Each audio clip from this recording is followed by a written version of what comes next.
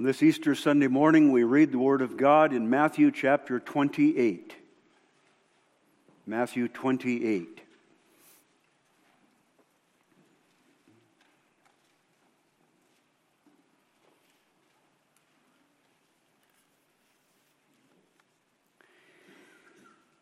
In the end of the Sabbath, as it began to dawn toward the first day of the week, came Mary Magdalene and the other Mary to see the sepulchre.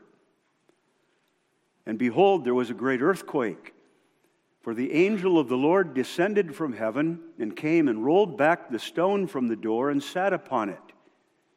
His countenance was like lightning, and his raiment white as snow. And for fear of him the keepers did shake and became as dead men. And the angel answered and said unto the women, Fear not ye, for I know that ye seek Jesus, which was crucified. He is not here, for he is risen, as he said. Come, see the place where the Lord lay. And go quickly and tell his disciples that he is risen from the dead. And behold, he goeth before you into Galilee. There shall ye see him.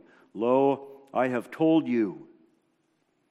And they departed quickly from the sepulchre with fear and great joy, and did run to bring his disciples word. And as they went to tell his disciples, behold, Jesus met them, saying, All hail! And they came and held him by the feet and worshipped him. Then said Jesus unto them, Be not afraid. Go tell my brethren that they go into Galilee, and there shall they see me.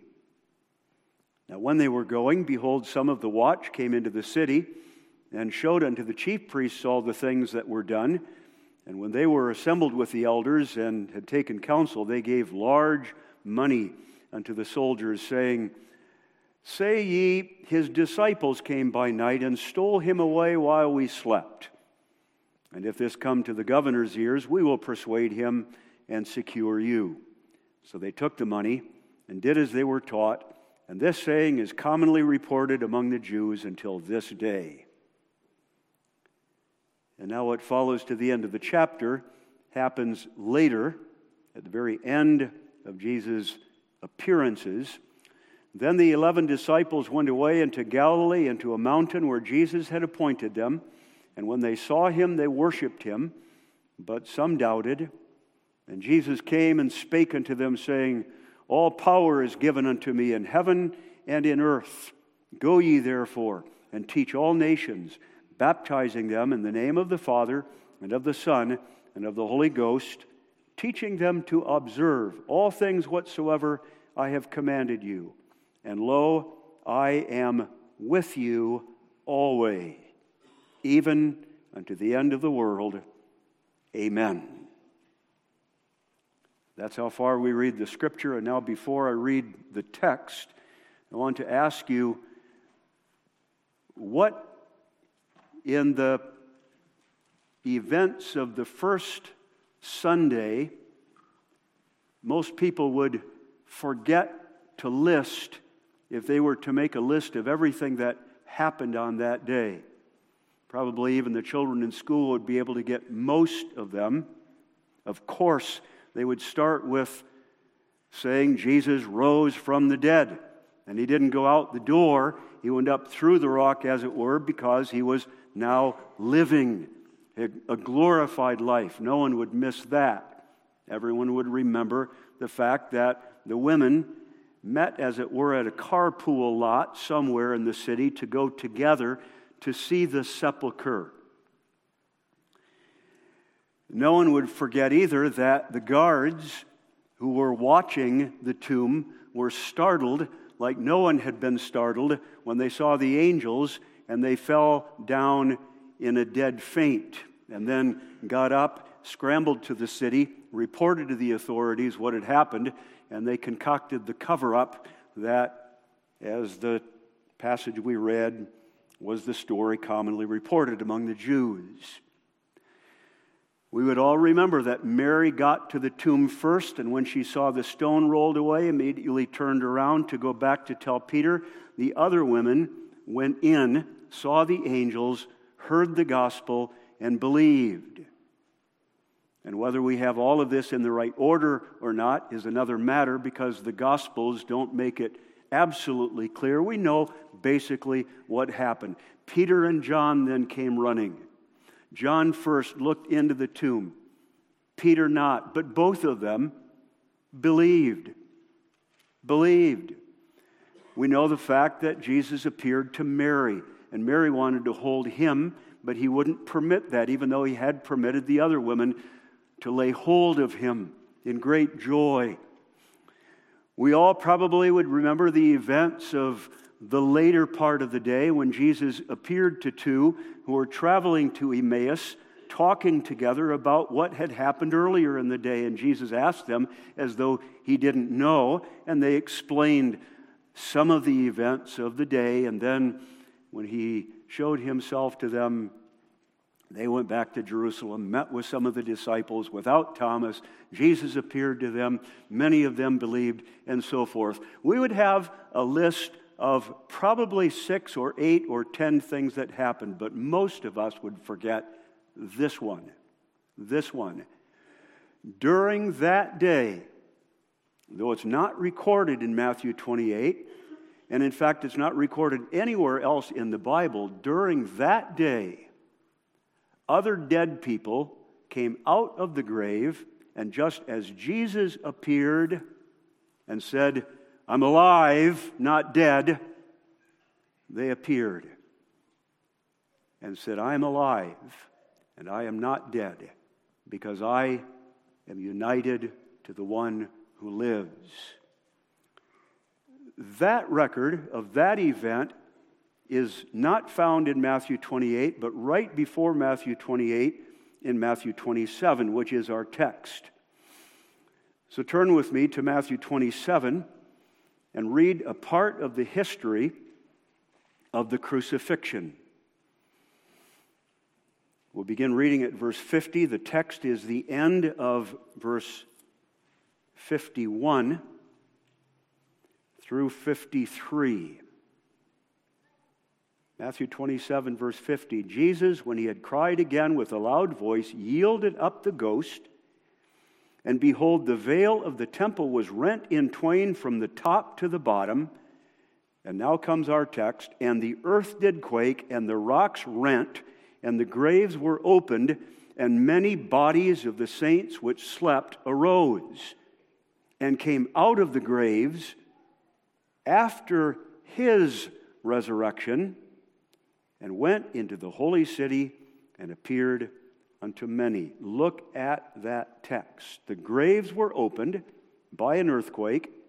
The bodies of the saints which slept, striking expression, the saints who slept arose, and they came out of the graves, and notice this, after his resurrection, and went into the holy city and appeared to many. Add that to your mental list of what you know took place on Resurrection Sunday. It wasn't just Jesus who appeared to say, "He lives." It was saints who also rose as a testimony that everyone who is in Jesus will also live. And that's what I want to preach on briefly on this Resurrection Sunday morning. When graves open on this Easter Sunday morning, saints arise. It's a shocking sign. That's the first thing we need to call attention to. In the second place, it has a twofold significance. And then in the third place, the blessing of this sign is restricted to some. So it's a shocking sign. It has a twofold significance, and the blessing is restricted to some. When graves are opened, saints arise. Now, think about this. The facts of the sign are very simple, but they're utterly amazing. Right at the time of Jesus' crucifixion, at the very moment Jesus died, right when the veil of the temple was rent from top to bottom, there was a great earthquake. A great earthquake. When Jesus died, that earthquake opened up the earth at strategic points where God designed it to open up the earth and exposed in a sight for all to see, but they probably didn't, because this was at the very end of Friday afternoon, when the Sabbath began. The graves were opened, and in a sight for anyone to see if they would go to the sepulchres were the bodies of dead people. And then they lay there all of Friday night, which is the day prior to the Sabbath. The Sabbath began at 6 p.m. Friday, and all of the Sabbath on Saturday, when everyone stayed home, no one was to travel, no one was even to walk farther than a certain distance, so you can be sure very few would visit the tombs of their loved ones. All day Saturday, the Sabbath for them, those graves lay open, and on Sunday morning, when Jesus arose from the dead, after his resurrection, the text says, they arose from their graves. What an utterly amazing, shocking reality. I wish often, and don't you wish often too, that the Bible would tell us more about certain things that our curiosity is so piqued with? What happened? How many? What did they say? How long were they out of the tomb? Did they go back into the tomb? What kind of bodies did they have? Did they rise from the sepulcher only by where Jesus was buried? Or because Jerusalem was a large city, were these sepulchers and cemeteries scattered throughout the city where saints arose from many of them? Did the people recognize them? I think we'll have an answer to that. Were these recently dead saints? Or were these saints who had died a long time ago? There are dozens of questions that we would like to ask, but simply don't have answers to. But that's okay, because the Word of God gives us much material here to study and see, so that we're aware that this is an utterly shocking reality that has wonderful significance for His people, devastating significance for those who aren't believers. And so let's look at them. There are 6 elements in the sign that the text brings out. In the first place, there was an earthquake. A great earthquake by which the graves were opened. Now remember, there were 2 earthquakes at the time of Jesus' death and resurrection. We read about one that happened on Sunday morning. There was a great earthquake. We just read that, but on Friday that preceded Sunday, there was an earthquake also, right at the time that he died. Now, earthquakes in the Bible are symbols. They're signs. And they're signs of God's judgment upon the earth and the removal of everything that's temporary in order to make room for and make way for that which is new.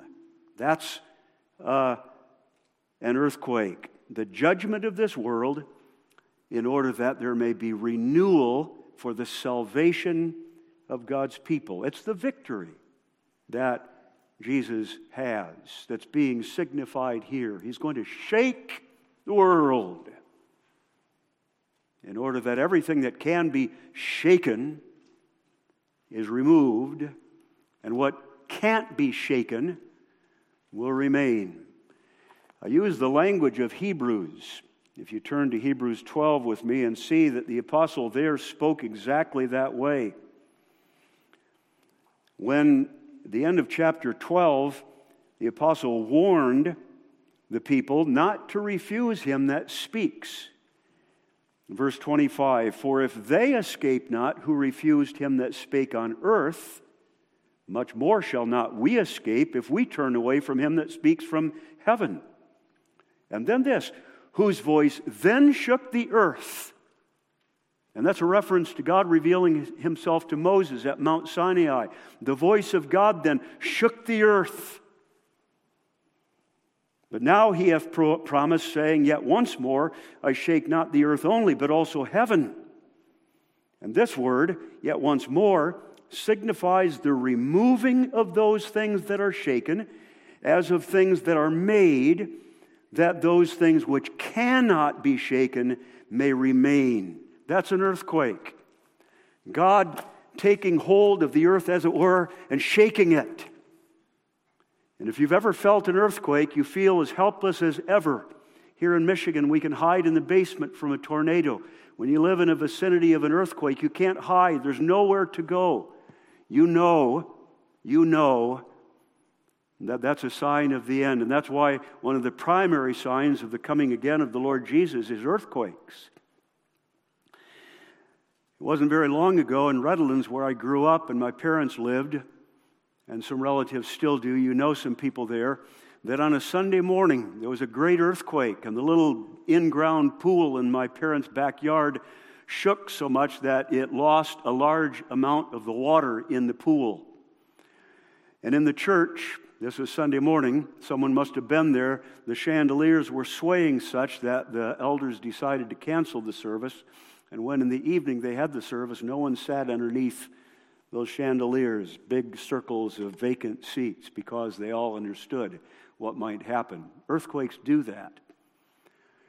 The earthquake is a sign of God's judgment on everything that must be removed in order that there may be room for that which cannot be removed, eternal spiritual realities. It's the testimony of the victory of God and the destruction of God's enemies. And it's by that earthquake that graves were opened. Now, the cemeteries in those days were not like the cemeteries of our day, at least in Michigan, where there's a nice, neat grass field, and a machine comes and digs a nice hole into which is put a concrete vault, into which vault is put a clean coffin, on the top of which a cover to that vault, and then the dirt covering it again, and grass, and a gravestone. We call that an honorable Christian burial. The graves in Jesus' days were not like that. They were more caverns, some of which would hold more than one body. You think of the cave of Machpelah that Abraham bought to bury his wife and his descendants. And you think of Jesus' tomb, the Bible says, that was recently chiseled out of the rock for him to be placed in, probably one tomb for him. But you can imagine other caves in the sides of hills where inside the caves were many nooks where bodies were laid. And some were more artificial than that. Perhaps there weren't sides of hills, but a large area where they would, over top of, put large stones, but many different ways in which the people were buried. And when Christ died and the earth shook, the ground literally ripped apart.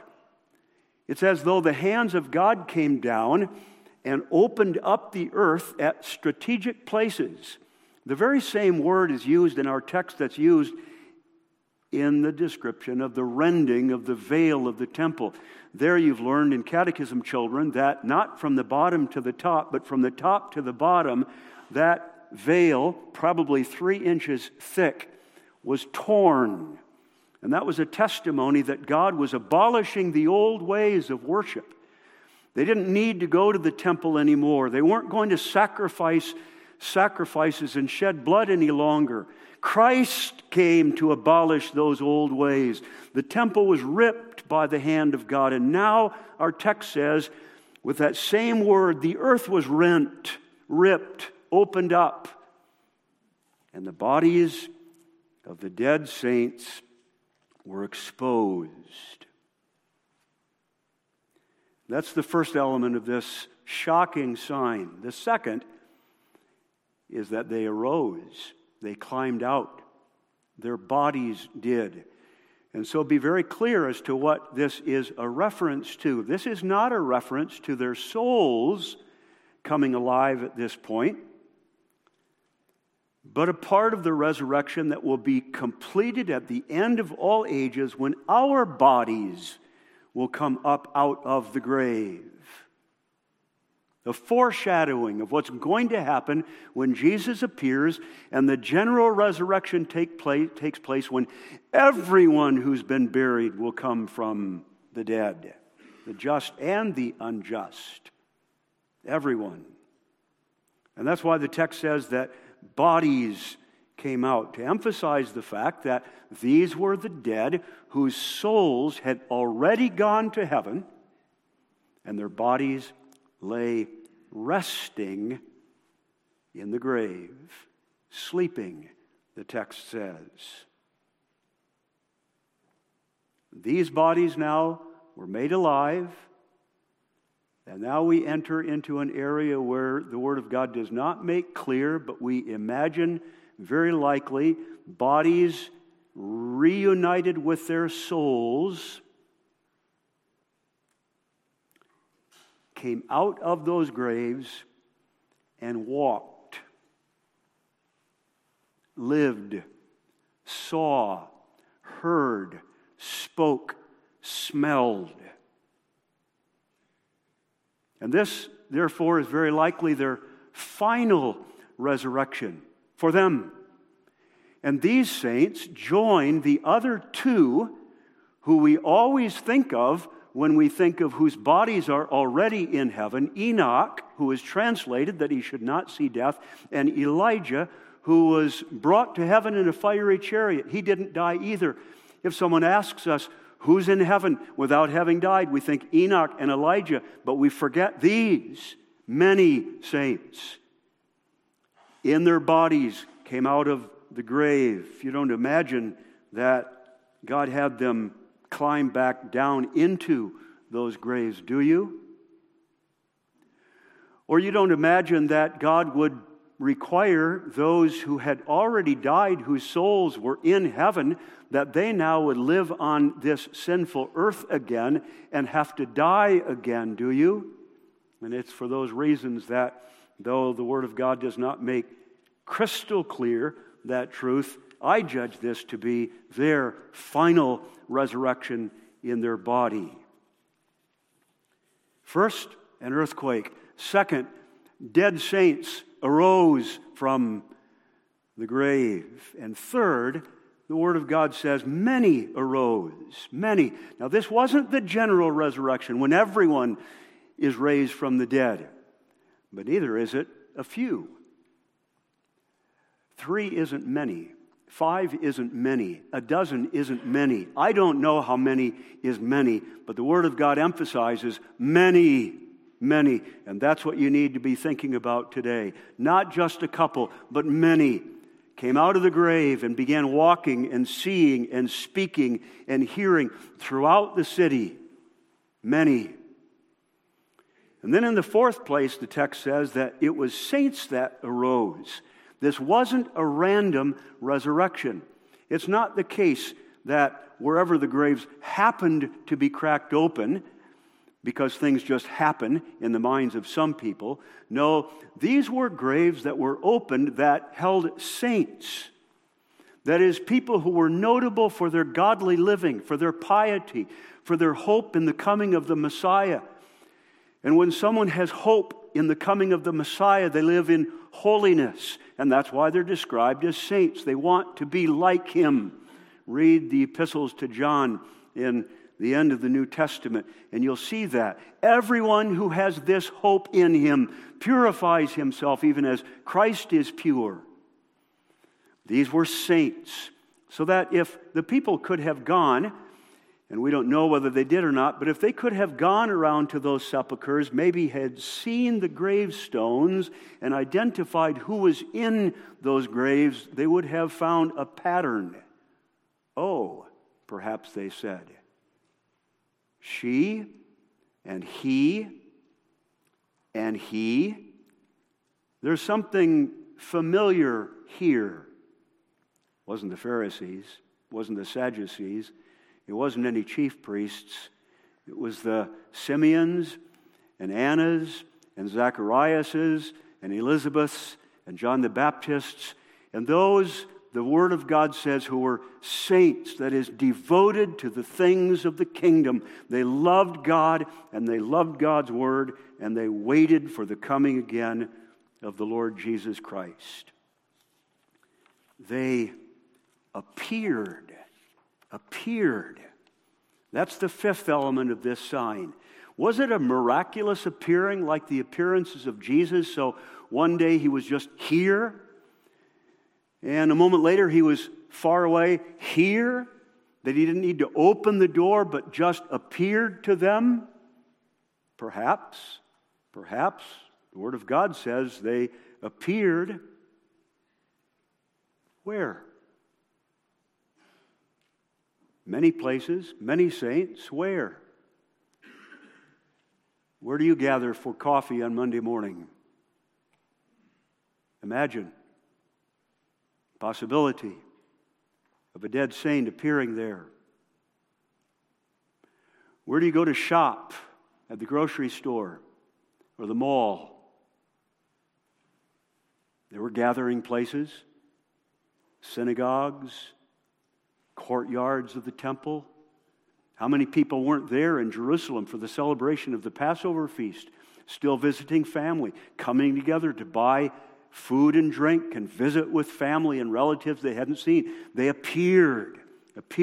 Why isn't more written about this, we ask? Well, because, as John says at the end of his gospel narrative, many more things than this happened, but these were written that you might believe. And that's all. You don't need more. Our curiosity certainly is there, but you don't need more than this. And earthquakes, bodies came out, many that did. They appeared. Saints appeared. And all of this took place after the resurrection of the Lord Jesus. Not before, after. And the text makes a very important point of that, so that we never say, first the saints and then Christ. No, it's always first Christ and afterwards those who are Christ's at his appearing. That's the order. Now that's going to be the order at the very end of time and history when Christ appears. Because first Christ arose from the dead, and then we may. And when, and when that is prophesied, and this is a prophecy of that, that's the order too. On Easter Sunday morning, all of those saints who had passed away and were sleeping were waiting. And when Christ arose from the dead, afterwards they who were Christ's arose also. That's the shocking, utterly amazing sign. You see, it's that connection between Christ and the dead saints that's so important with regard to the significance here, the twofold significance. And in looking at the significance, we mustn't look only at Easter Sunday morning, what happened to Christ, happened to these dead saints, but we need to go back into the history of the Passion Week on Friday and connect the resurrection of Christ with the death of Christ, and say that the resurrection never could have happened had the crucifixion never taken place. Or to be more positive, the resurrection took place exactly because of the cross. So never separate the cross of the Lord Jesus Christ with the life of the Lord Jesus Christ. Never try to divorce the payment that he made for sin with the reward that we receive for united to him. The cross first, and then the resurrection. Payment for sin, satisfaction of the justice of God, then life, and life abundantly. You see, the cross always prepares for the resurrection, and the resurrection is always the completion of the cross. The cross is meaningless apart from the resurrection. You understand that, but what you might not understand is that the resurrection is not possible apart from the cross. And so it wasn't just convenient for the writer of Matthew, who when he came to chapter 27 and described what happened at the cross and the earthquake and the opening of the graves, it wasn't just convenient to say, because there was no other place to write it, and they arose and appeared in the city to many. By the inspiration of the Spirit, it was put there in order that we might see the tie between the cross and the resurrection. Always see that tie. And that helps us see that the cross isn't defeat after which there is victory. Don't ever look at the cross that way. Look at the cross this way. The cross is the victory for us, or the tool by which we receive the victory. And the victory is life. That's what's going on here with regard to the significance. Tie the cross to the resurrection. And when you do that, you're going to see that just as the cross has a twofold significance, you're also going to see that that twofold significance comes out here too in the resurrection, because it's not all good news. In the cross is the judgment of the world, and in the resurrection of these dead saints is the judgment of the world also. Think about that for a moment with regard to the enemies of the Lord Jesus. How this must have been devastating to them, horrifying to them, terrifying to them. In the first place, the resurrection here makes a separation between holy and unholy, between saints and evildoers. There wasn't any part for the unbelievers in this resurrection, and they knew that too. They were all Israel. That is, they were all of Israel, but they weren't all Israel. Those cemeteries were filled with descendants of Abraham. They all could make a connection between them all the way back to Abraham. We are the sons of Abraham.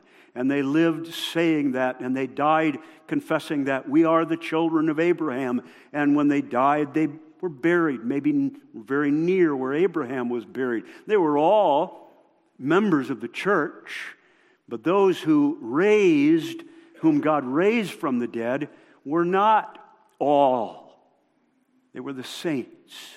As I said, they were the members of the church that were pious and notable for their piety.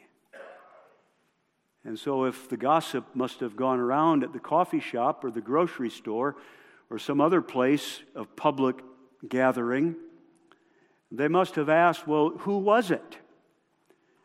And the answer for some of them was, none of your people, none of your kind. It was the Zachariases and the Elizabeths and the John the Baptists, with whom you would have nothing to do because you thought they were goody-goodies, as it were, too pious, overmuch righteous. They're the ones who were raised from the dead. And that same truth comes out for us too. The promise of the resurrection is not for all of you. You're all members of the church. You all go by the name Christian. You're all here attending worship. You're all of Israel, as Paul puts it in Romans 9. But you are not all Israel. Truly Israel. Those who are truly Israel are not here because their parents require them to be here, or because their friends are here, or because this is the only place they have a social life. The resurrection of the dead is not for those who outwardly confess the Lord Jesus Christ. The resurrection promise is for the saints who today hope for the coming of the Lord Jesus with eagerness. And because they think about the coming of the Lord Jesus and are eager for the coming of the Lord Jesus, they want to be holy as their beloved Christ is holy. And so they're pious and notable for piety. Saints, not unbelieving, who have no interest in being saints. And then the negative significance in the second place is what a testimony this must have been to those unbelievers. What a powerful testimony. Think about that. We don't have time anymore to go through everything I'd hoped to say, but just imagine the public vindication of the cause of the Lord Jesus Christ that took place not only when Jesus made his appearances known, but when all of these saints began appearing, a public vindication of the righteousness of the cause of the one whom they worshiped and believed and followed. He was right and you were wrong. He's from God, as he said, and you were wrong when you said he is a devil and he's from Beelzebub. He's the Son of God, as he claimed, the promised Messiah of the Old Testament, and you crucified him. A public vindication of the cause of the Lord Jesus Christ. Can you imagine the terror that was generated in the city of Jerusalem on the same day that the soldiers had come back to report that he's gone and we couldn't do anything about it? And angels appeared the same day that they concocted that cover-up and thought everything is good now. Now appear not one living, but many. Think about that. This is the end of Passion Week. What happened on Monday before the Friday when Jesus was crucified? Well, Jesus raised Lazarus from the dead, and that was the last straw for the leaders of the Jews at that time. And so the high priest of that day made a statement that was prophetic beyond what he ever imagined it would be. One man needs to die for the nation, and he meant, let's kill this man, Jesus, so that we can preserve our leadership. One man needs to die, and at the end of the week they did. They killed him. They said to themselves, we're finished with him finally. He had raised Lazarus from the dead. That was bad. Let's get rid of him, and that won't happen anymore. And now it's not one Lazarus who came out of the grave as a public testimony of the power of Jesus and the righteousness of his cause, but many come. You kill one, many arise to take his place. What a powerful testimony of the righteousness of the cause of God. Now, use your imagination, but less so this time. Coffee shops, malls, restaurants, they didn't have just what we had, but you can use your imagination to imagine the kinds of places. But now this takes less imagination. Who may it have been that came out of the grave but someone like the beheaded John the Baptist? Is living now?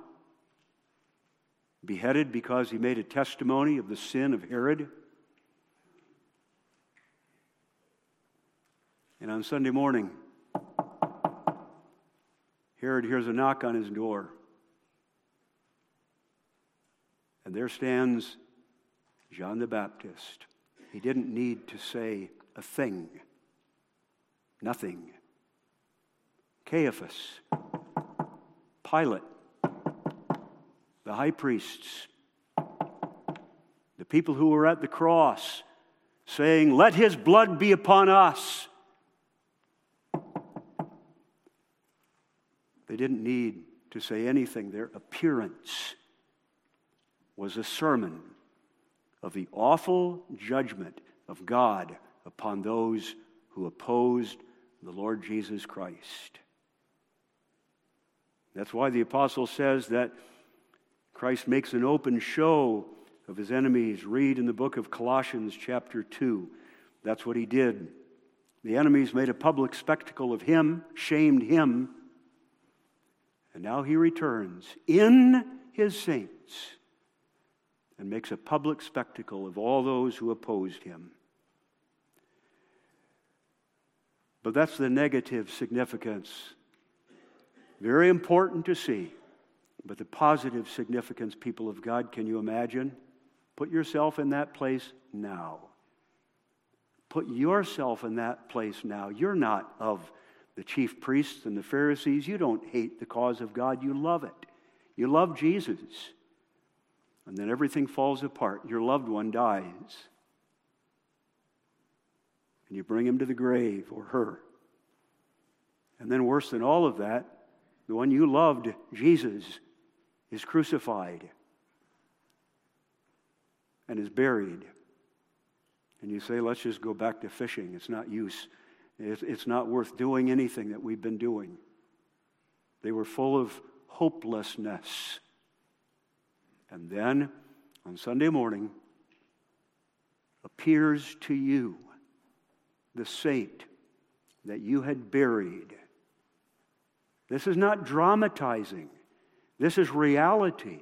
The saints appeared in Jerusalem to many as a testimony, not first of all, and certainly not especially, that you who are enemies of God need to know that His cause is true and yours is not, but is especially for us in our times of despair and hopelessness.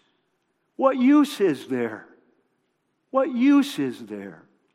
Our loved ones are gone. And here in the Word of God for you is a testimony. They're going to live. They're going to live. Soon I, as we sang in 33, soon I in righteousness shall see Him as He is, and I'll be satisfied. But already they. And soon all of us in the body, soon all of us also in the body, that precious body, that Tuesday morning, you're going to put in the grave and then leave. That body will be raised from the dead because that body too was united to the Lord Jesus Christ. He was just sleeping then. He is just sleeping now. Sleeping. That's what the text says, to emphasize the reality that you mustn't ever imagine death in the body to be permanent. You lie down, children, to take a nap this afternoon for a little while. You have no doubts that you're going to wake up from that nap and come back to church tonight. You just go to sleep.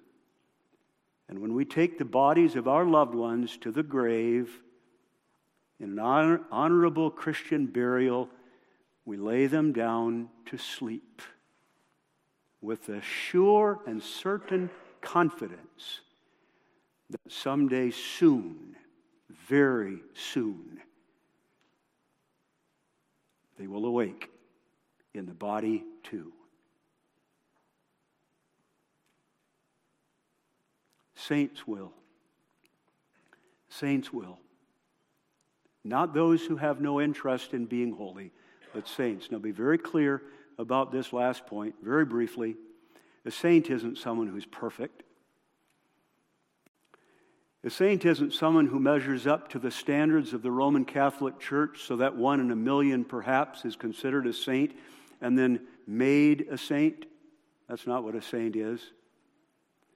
A saint isn't someone who's perfect. It's someone who's holy, who hates sin every day, is humbled by the reality of his own sin, and who loves righteousness every day and wants to be godly as Christ is godly.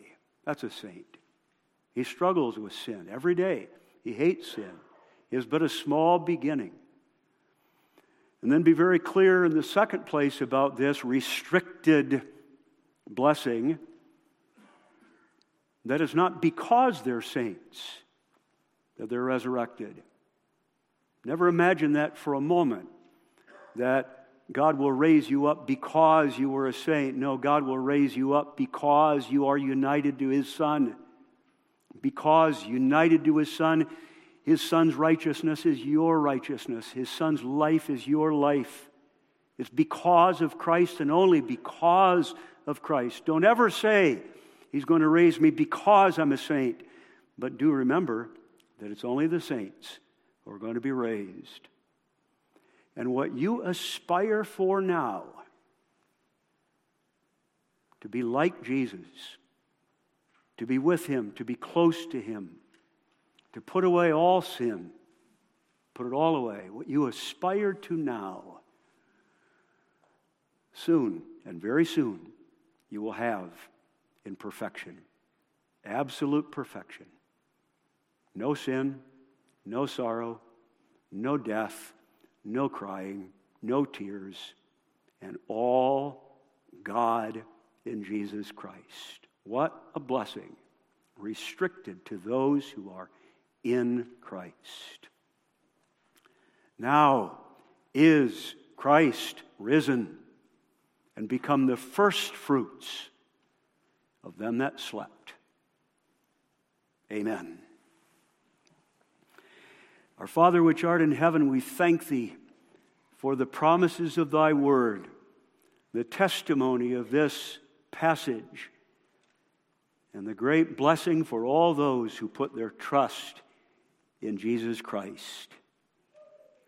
Father, bless the hearts of the saints who mourn, are cast down, are wounded, are troubled. May they see Jesus. And seeing Jesus, may they be glad. And may all of us rejoice with exceeding great joy for the saints who've gone on before us, who now say, we are satisfied. Lord, give us a good day and forgive our sins for Jesus' sake. Amen.